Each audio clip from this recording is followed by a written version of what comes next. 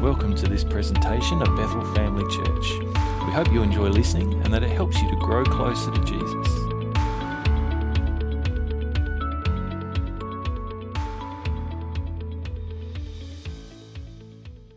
And so I guess what I want us to explore together over probably the next few weeks, and I'm not yet sure how many weeks that's going to be. I haven't got the whole series planned out or anything yet, but it's about God's love. And I just felt that God was just saying, like, we just need to be reminded. I need a reminder, and I feel like there are folks here who just need this reminder about God's love and about how much God loves you. And the truth of that, this love that never gives up, and this love that never ends, this love that is unconditional and undeserved, but freely given. I don't know quite how long this series might be, and some of you might be sick of it, talking about love by the time it's finished, but that's okay.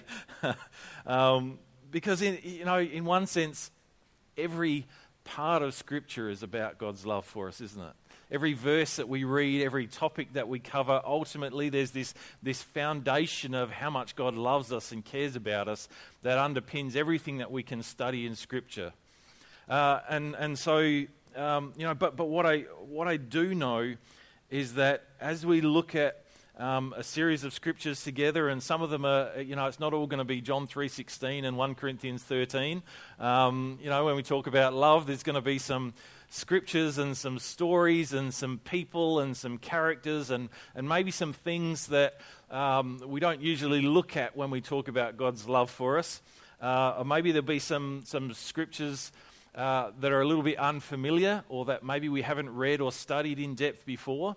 And the passage that I have this morning for us to read and study is from the Minor Prophets in the Old Testament. All right, so some of you, that's kind of like part of the clean pages in your Bible. Now, when we talk about Minor Prophets, it's not minor.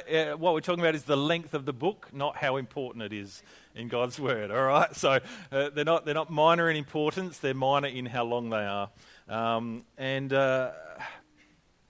But one thing that I want us to absolutely get, at the end of this series, I want everyone to be able to say, I'm hearing God speak to me about how much He cares for me, about how much He loves me, about how much He wants that intimacy of relationship with me. And I think that as we look at Scripture together and as we read stories, that we're going to see God's heartbeat. If we're listening and we're looking to see God in the pages of His Word, we're going to see God telling us and revealing to us how wide and how deep and how long is His love for us.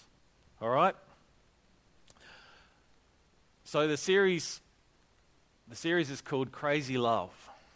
And sometimes there's there's all different ways that we talk about God's love.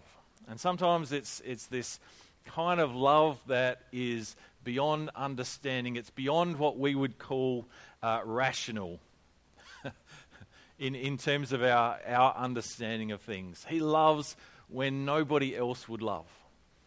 He continues, he endures, and He is faithful. We were singing about God's faithfulness, and one of that scripture came to my mind when it talks about even when we are unfaithful, He is faithful because He cannot deny who He is. His nature is to be faithful. His nature is to love. And even when we don't reciprocate, even when we're undeserving, even when we betray and turn our back on Him, even when, as sinners and as people, we've completely rejected and betrayed our loving Heavenly Father. And yet He continues to love. So we're going to be looking this morning at the story of Hosea. Who's ever read the story of Hosea? A few of you have, some of you have. Who's ever read Redeeming Love by Francine Rivers? No, it's a fictional retelling of the story of Hosea set in the gold rush in the west of the United States. Great read. She's a great kind of romance fiction writer if you're into that kind of thing. Even as a bloke, I didn't think it was too bad. So it's kind of been dramatised and sort of this story is told, and it's a great love story. And so I want to look at a few aspects of this story of Hosea and what it reveals to us about God's love for us. And it begins, obviously, with the title character of Hosea. And in Hosea 1 verse 1 it says, "The Lord gave this message to Hosea, son of Beeri, during the years when Uzziah, Jotham, Ahaz, and Hezekiah were kings of Judah, and Jeroboam, son of Jehoash, was king of Israel." So we've placed this story in the history of Israel around about the 8th century BC. And Hosea was a prophet of God. He was a guy who the Spirit of the Lord would come on him, and God would use him to go and speak to people, speak to leaders, speak to kings, and bring the things that God wanted to say to the people. Now, I don't know if you've read much. Well, there's lots of kind of different prophets that we know of throughout the Bible, isn't there? We got the big names, Isaiah and Jeremiah and Ezekiel. Sometimes there are guys that we know of, like Jonah, and we don't necessarily always think about Jonah when we think about prophets, but there was a whole bunch of them, Amos and Obadiah, and some of the ones that some of you probably never heard of before, and that's okay. But being a prophet wasn't always an easy gig. Being one of God's prophets sometimes meant that God called you to do difficult stuff. As Jonah discovered, he wasn't real happy about what God called him to do when it came to going and talking to a really sinful, evil city. But there were other times that God asked prophets to do things that were just weird and strange. You only read about Ezekiel, and God told him to lie down on one side for 400 and something days. And it's like, that's a time when you probably didn't really want to be a prophet. And I think Ezekiel was probably also the lucky guy who got called to make a barley bread on a fire that used human excrement as fuel. And Ezekiel was like, I'm not so sure about this one, God. And then God said, okay, you can make your fire out of cow dung instead. But sometimes prophets got asked to do really weird things, and Hosea was no exception. Hosea, we read, was called to go and marry a woman who was promiscuous, unfaithful. The first few verses we read this picture, but just before we get into that too much more, just a little bit of background about the nation of Israel and where things were at that point in time. So during this time, 8th century BC, when Hosea is a prophet, his ministry extended. There's a bit of a lack of clarity. We're not told exactly how long he was a prophet for, but it was somewhere between around 40 to 50 years, possibly even a little bit longer. In Israel, in a time of great prosperity. So under the reign of Jeroboam the second in Israel, was a great time for the nation of Israel. The land borders were extended. They took back ground. Things were going great. There was wealth, and there was money, and there was prosperity. But there was also incredible idolatry. And it wasn't like they'd completely abandoned and forgotten about God, but God had somehow just kind of become one among many. Instead of being the one and only, instead of being the one true God, he kind of became, he was there, but there was also, Baals, and there was fertility gods, and they would kind of do all sorts of indecent and inappropriate kind of things as part of their worship at the temple of fertility, and there was golden calves and statues and idols and all kinds of things all over the place. And so when God came to Hosea and he said, go and marry this unfaithful woman, we're not exactly, some translations of the scripture, some Bible translators and scholars will say that she was already a prostitute when Hosea married her. Some say she wasn't, but she was, it was an indication of what was going to happen in the future. But regardless of where you kind of fall on that one, God is painting a picture of a man who knowingly married knowing that she is going to betray him. knowing that she is going to be unfaithful to him, knowing that she is going to go and chase off after other men. Now, I don't know about you, but I would have had to think twice about that. Hosea is going into this and knowing that he is setting himself up for a whole world of pain, for a whole world of hurt. I've seen the heartbreak and the pain that comes from unfaithfulness in marriage, from affairs, from adultery, from betrayal. And the vast majority of marriages where there is unfaithfulness, where there is adultery and infidelity, don't survive. They break down. So Hosea is kind of getting into this situation, and God is warning him, foreshadowing him. And I don't know whether this lady that he married was named Gomer. So he goes and marries her. And so God is using this picture of marriage. He tells Hosea that this is going to illustrate the relationship between God and Israel. And so he's saying, I'm going to live out this picture in your life, Hosea. And what happens, the drama that unfolds in your life is going to be an illustration. It's going to be a picture of the drama that is already unfolding between me and the nation. And in this play, in this pageantry of what I'm going to call you to do, you're going to play the role of God, and your wife, this unfaithful woman named Gomer, is going to play the part of the nation of Israel.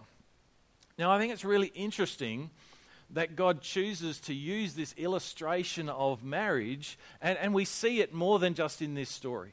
We see again and again throughout Scripture that God talks about his covenant relationship with his people as being like marriage. And there's a whole kind of way, there are a whole number of things when you look at Hebrew marriage, and maybe we'll talk about that another day, but God uses this picture of marriage for a number of reasons. And I encourage you to go away and read the book of Hosea. We're just going to kind of essentially look at the first 3 chapters this morning. But you see all kinds of language that is kind of like this language of lovers, this language of a husband and wife, this language of sex and of intimacy and this relationship between the two. And one of the things that I think some of the reasons that I think God uses this picture of marriage, I'm going to share. The first is that it speaks of exclusivity.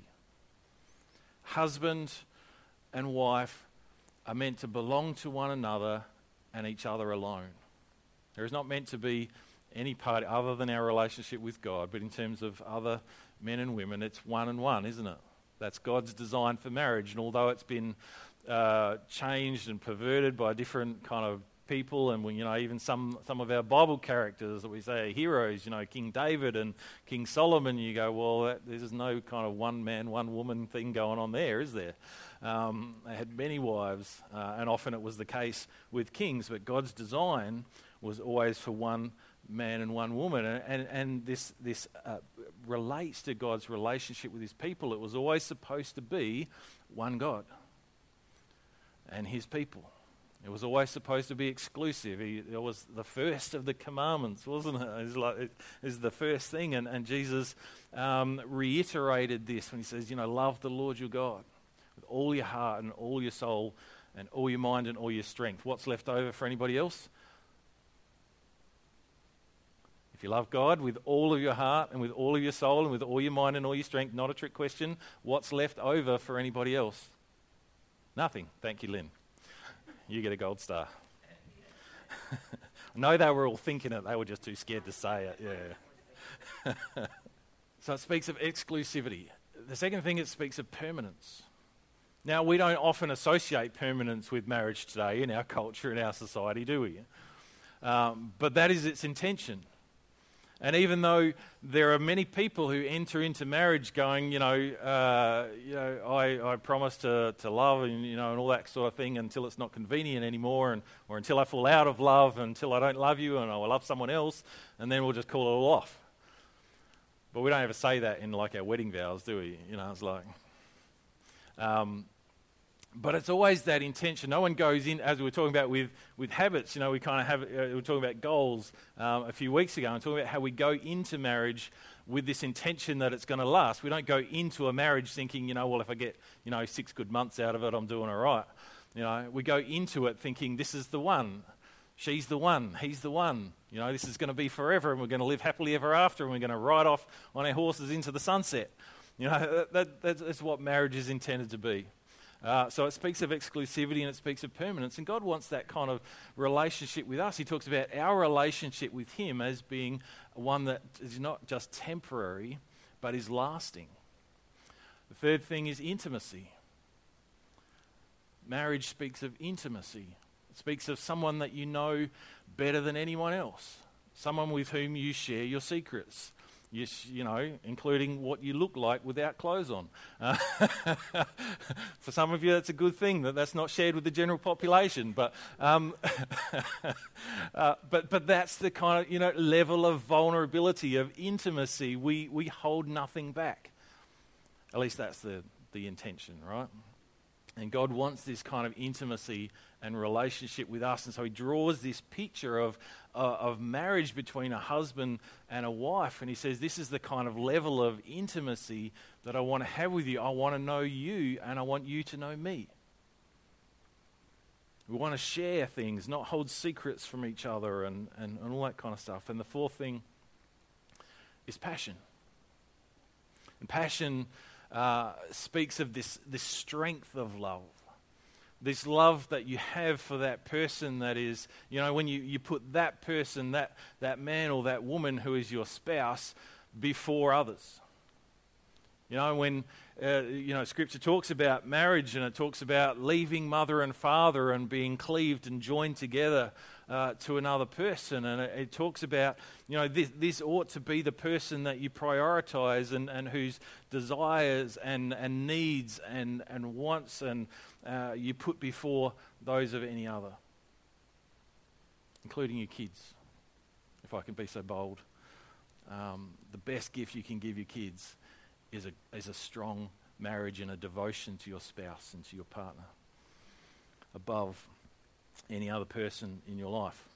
So God uses this picture, and he's wanting to say this is the kind of relationship, these things that you associate with a marriage relationship, or what marriage ought to be, or what marriage should be, or what marriage can be. This is what I want to have with you. This is the relationship that God wants to have with you. So Hosea says, when the Lord began to speak through Hosea, this is verse 2, it says, the Lord said to him, go marry a promiscuous woman and have children with her. For like an adulterous wife, this land is guilty of unfaithfulness to the Lord. So he married Gomer, daughter of Diblaim. Glad that's not my name, I can tell you. And she conceived and bore him a son. And so through the rest of chapter 1, I don't want to dwell too much, but there's this kind of pronouncement of judgment upon the people of Israel. And the children that Hosea and Gomer have together are named Jezreel, because God talks about the destruction of Israel's military might. Jezreel was, there's connection, you can read what God says there. But he's talking about, so he says, I'm going to you name your child Jezreel because of the connections and the associations with who that is, and in the valley of Jezreel and Jehu's sin and that sort of thing. And he says, so, name your first kid, basically give them this name that says, I'm gonna destroy Israel's strength. Next child is called Lo-Ruhamah, which means not loved. Can you imagine naming your child not loved? I have no idea whether they referred to their children as these names, or maybe they called them by their middle name or something instead. I don't know. But he says, call your children, your child not loved because, because of Israel's sin, I don't love them, if you like. And the third child is born called Lo-Ami, which means not my people. And so there's this judgment, and God's kind of going, these people have sinned and they're idolatrous and they're far from me, and I'm pronouncing my judgment upon them, and it's just. It is fair because it's accurate, isn't it? You know, when we sin and we betray God, then judgment is fair and it's right. But it ends with this promise of hope. In Hosea 1 verse 11, it says, "Yet the time," after pronouncing all this judgment and giving them these terrible negative names, he says, "Yet the time will come when Israel's people will be like the sands of the seashore, too many to count. Then at the place where they were told, 'You are not my people,' it will be said, 'You are the children of the living God.' And the people of Judah and Israel will unite together. They will choose one leader for themselves, and they will return from exile together. What a day that will be, the day of Jezreel, when God will again plant his people in the land." And so, although God is declaring this judgment for the people's unfaithfulness, and he's saying, you've broken this covenant, you've broken the relationship, and it's been destroyed, and we're out of relationship. And I can't say, you're loved and you're my people and all that kind of stuff right now because of this separation between us. But there's a promise of hope. There's a promise of restoration. There's a promise that the curse will be reversed, that the negative things will become positives, and that God will turn it around. And as we read into chapter 2, we see this prophetic picture of Israel's adultery. It's very interesting that the word idolatry and adultery sound very similar. As coincidence, maybe. But we see, so at the time, Israel were beginning to put their trust in their alliances with other nations. They would make political alliances and strategic kind of military alliances, and that was becoming their sense of security. Instead of trusting in God to protect them and to provide for them, they began to rely on the nations around them and establish these important trade routes. And we kind of look at that, in the natural, and we think, well, that just makes sense to, establish trade and make treaties and alliances and things like that. But what it really indicated was this heart of turning away from trusting in the Lord. God's people trusting him. So we see this passion coming through in the words of Hosea, and identifying the adultery and the turning away from God. Let's look at a couple of verses here in Hosea chapter 2. He says, "But now bring charges against Israel, your mother, for she is no longer my wife, and I am no longer her husband. Tell her to remove the prostitute's makeup from her face and the clothing that exposes her breasts." Verse 5, "Their mother is a shameless prostitute and became pregnant in a shameful way. She said, 'I'll run after other lovers and sell myself to them for food and water, for clothing of wool and linen, and for olive oil and drinks.'" Verse 8 says, "She doesn't realize it was I who gave her everything she has." And so through the mouth of Hosea, God pronounces this kind of this judgment against Israel for running and chasing after all of these other lovers, all of these other nations that promise to protect and promise to provide and promise to give her this and promise to give her that. What God says is what they don't realize is that it all came from me to begin with. And he goes on and he talks about how he's going to strip it away, and he's going to take it away, and he's going to block off so she can't get to those other lovers, and then she's going to lose this, and he's going to take away the grain and the oil. But then, I read this kind of stuff, and I don't know if you read this kind of stuff and you go, well, what is that? How does that relate to me? What does that have to do with me? Are we thinking that? No. Hopefully, you're not relating literally to the whole adultery kind of thing. I don't think so. Not too many of us would be. So how does this relate to? And one of the things that Hosea teaches us and shows us as we look at it is that, often we tend to think about sin as being something that we do or something that we say that we shouldn't, don't we? Sin, it's this. But what we're getting here is that sin is really about kind of this spiritual adultery. It's really about the desires of our heart. It's really about the stuff that we choose to love. And as we see, as Jesus taught, he changed this whole, this concept of sin to being not just about what we do, what other people might see, or our actions, but about our heart.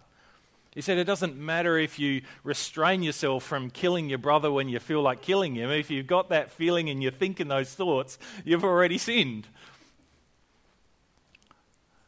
And he says it doesn't matter if you don't actually go and have that affair. If you're lusting after somebody, you've essentially committed that adultery already in your heart. It's like, where is your heart? Jesus kind of brings it back and reminds us. And in some ways there's this temptation to think that Jesus is introducing some kind of new concept here. But it's not really. This is nothing new. It's always been about our heart. And God's word, and this is why God's command was for us to love him. He tried to keep it simple for us. But it was really always been about loving him and about our heart.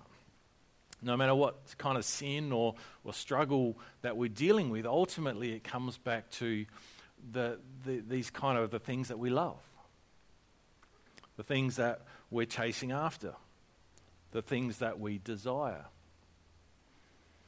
And Hosea teaches us that ultimately what we really need, our greatest need, isn't just kind of a set of rules to modify our behavior, because that doesn't address the heart.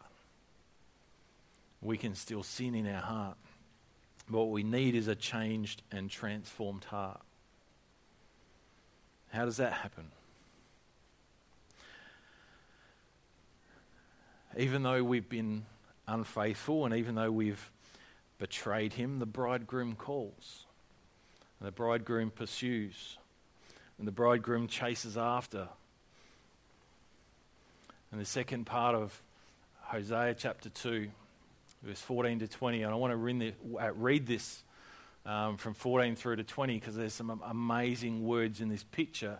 And listen to this and read this, like I said, looking at that lens of understanding God's love for us. Okay, it says, "But then I will win her back once again." This is after he's just finished talking about how he's going to block her off from all of her other lovers and he's going to take away everything that she's got, take away all her grain and make sure, the barren land and all that kind of stuff. And he says this, "Then I will win her back once again. I will lead her into the desert and speak tenderly to her there. I will return her vineyards to her and transform the valley of trouble into a gateway of hope. She will give herself to me there as she did long ago when she was young, when I freed her from her captivity in Egypt." Do you remember when God led Israel out of Egypt into the desert? Can you picture what a celebration that would have been? Can you imagine that kind of gratitude that Israel would have had? Now, that kind of deflated fairly quickly afterwards, but in that moment when God first led them out and they finally realized that they were free and they were carrying all the treasures of Egypt and they'd been delivered and set free, can you imagine what kind of rejoicing and celebration and passionate love for God Almighty there would have been in that camp that night? And God says, this is what I'm going to lead her back into. This is the kind of relationship that we're going to get back to. That, how she felt about me long ago when I freed her from her captivity in Egypt. It goes on. It says, "When that day comes, says the Lord, you will call me my husband instead of my master. O Israel, I will wipe the many names of Baal from your lips and you will never mention them again. On that day I will make a covenant with all the wild animals and the birds of the sky and the animals that scurry along the ground, so they will not harm you. I will remove all weapons of war from the land, all swords and bows, so you can live unafraid in peace and safety. I will make you my wife forever, showing you righteousness and justice, unfailing love and compassion. I will be faithful to you and make you mine, and you will finally know me as the Lord. Now, it's a little bit weird for a guy to put myself in that place of being made somebody's wife, all right?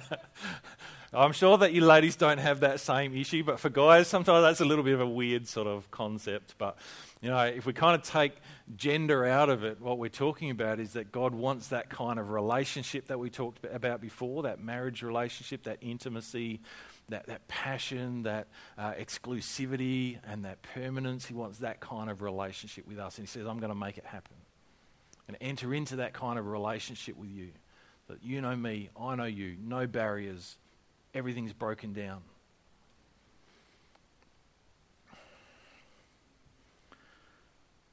Isn't that some great, passionate poetry? You talk about poetry.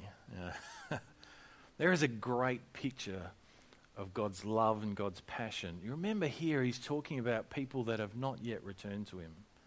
People that are still living in idolatry, still living in that adulterous kind of relationship. You imagine a husband whose wife is going off and cheating on him with 6 different blokes, you know, and just absolutely abusing everything, turning around and saying something like this. There's some words of passion right there, but Hosea speaks with this passion because he's living in this kind of relationship. This woman that he loves, that is cheating on him, but it doesn't stop him from loving her, and he gets this sense, you know, we see this passion coming through in his voice. So then we come to Hosea chapter 3, which is a great chapter. This is a powerful chapter. It says, and the Lord said to me, talking to Hosea, he says, go and love your wife again, even though she commits adultery with another lover. This will illustrate that the Lord still loves Israel, even though the people have turned to other gods and love to worship them. So I bought her back for 15 pieces of silver and 5 bushels of barley and a measure of wine. And then I said to her, you must live in my home for many days and stop your prostitution. During this time, you will not have sexual relations with anyone, not even with me. This shows that Israel will go a long time without a king or prince and without sacrifices, sacred pillars, priests, or even idols. But afterward, the people will return and devote themselves to the Lord their God and to David's descendant, their king. In the last days, they will tremble in awe of the Lord and of his goodness. There's an amazing visual picture here when we talk about Hosea going and buying back his wife. What we understand is that she had become a slave. There were a number of ways that people could become a slave. You could be born a slave, you could be captured in a military conquest, or you could become a slave because of debt. And this is the most likely scenario that we have Gomer, who's gone off and, and without the provision of her husband, as she's away from her husband, gets into debt and has to be sold into slavery. And can you imagine that moment when Hosea goes as she's being auctioned off to the highest bidder? And one thing that I didn't realize as I was researching this, and maybe you are aware, but most of the time when slaves were sold, they were naked. They were stripped off. You know, wanted to make sure the buyer could, make sure he knew what he was getting. And we see this all throughout history. Can you imagine what that was like? Just to see, not only for her, she's up there on that auctioneer's block, she's naked, she's vulnerable, she's exposed for everybody to see. And Hosea, the one who's been betrayed, the one who's been left and abandoned with his 3 kids, mind you, who comes and he sees her.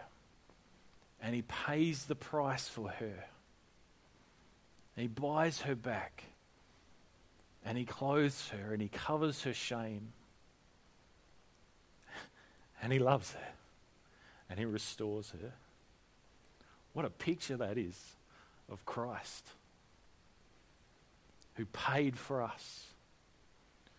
When we were shamed and we were naked And we had nothing but debt. And Christ paid the high price with his blood for us. And he clothed us, not in our previous clothes of our own good works, but in his robe of righteousness. In his righteousness. And he restored us. And he loved us.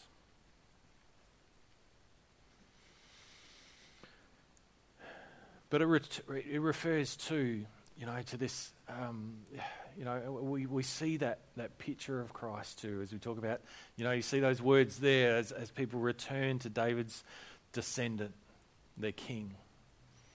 And they will tremble in awe of the Lord and of his goodness.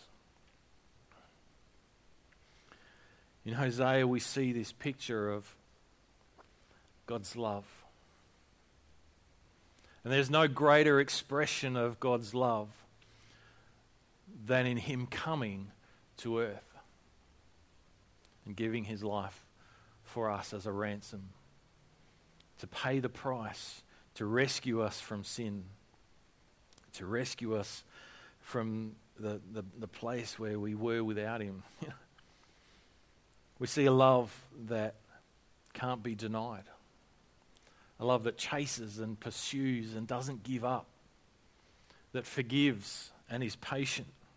Yes, we see judgment, and Israel was warned, and this was part of Hosea's role, was not only to declare God's judgment that was coming if people didn't change their ways, but to declare this heart of God that says, I don't want this for you.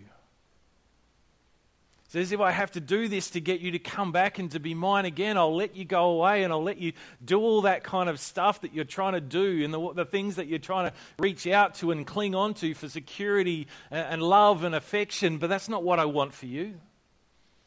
It says, come back, be restored to me. Acknowledge that I'm the one who gives you all those good things and be restored.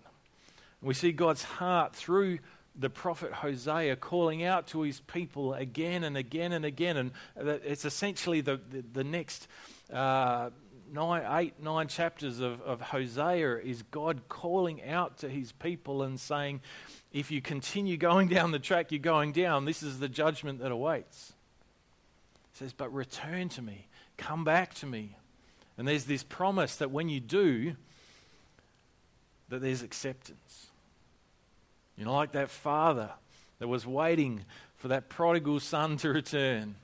And when he saw him coming, he ran out to greet him, ran out to meet him and embrace him and, smells and all. And in whatever state it was that he was in after, mucking out the pigsty. And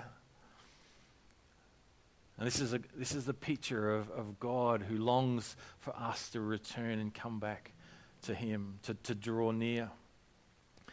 This is the heart of God.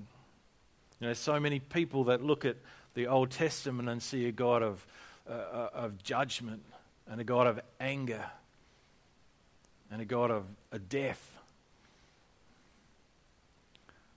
But we see again and again, we see pictures of God's love for us. God is the same yesterday, today and tomorrow, and we see God's love demonstrated in the Old Testament just as much as it is in the New Testament. And we see God's heart for us to be restored, God's heart for us to be in relationship with him, God's heart for us to be set free. God's heart is not to withhold but to give generously to his children, to win us back, to love us. Through Christ, he made a way that we can be whole. Let's pray. Father, we thank you for your incredible love. Your love that calls out to us, even when we are lost in sin. Father, your word says that even while we were far away, while we were sinners and we'd turned our back on you, you gave your Son, Jesus, to pay the price for our redemption, to purchase us back from slavery, that we could be yours once more. Lord, we thank you for this picture that we see in the book of Hosea that we've read and heard this morning. We thank you for that picture of your unending love that continues to chase after us and pursue us, to seek after us. Lord, I pray that you would help us to understand to a greater degree that unconditional and unreserved, crazy love for us. Help us to see a little bit more depth,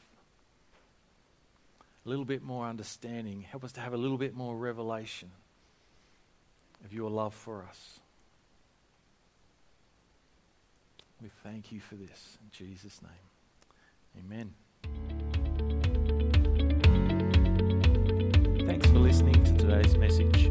For more information or to listen to other podcasts, head to our website at bethelcrc.org.au or check out Bethel Family Church on Facebook.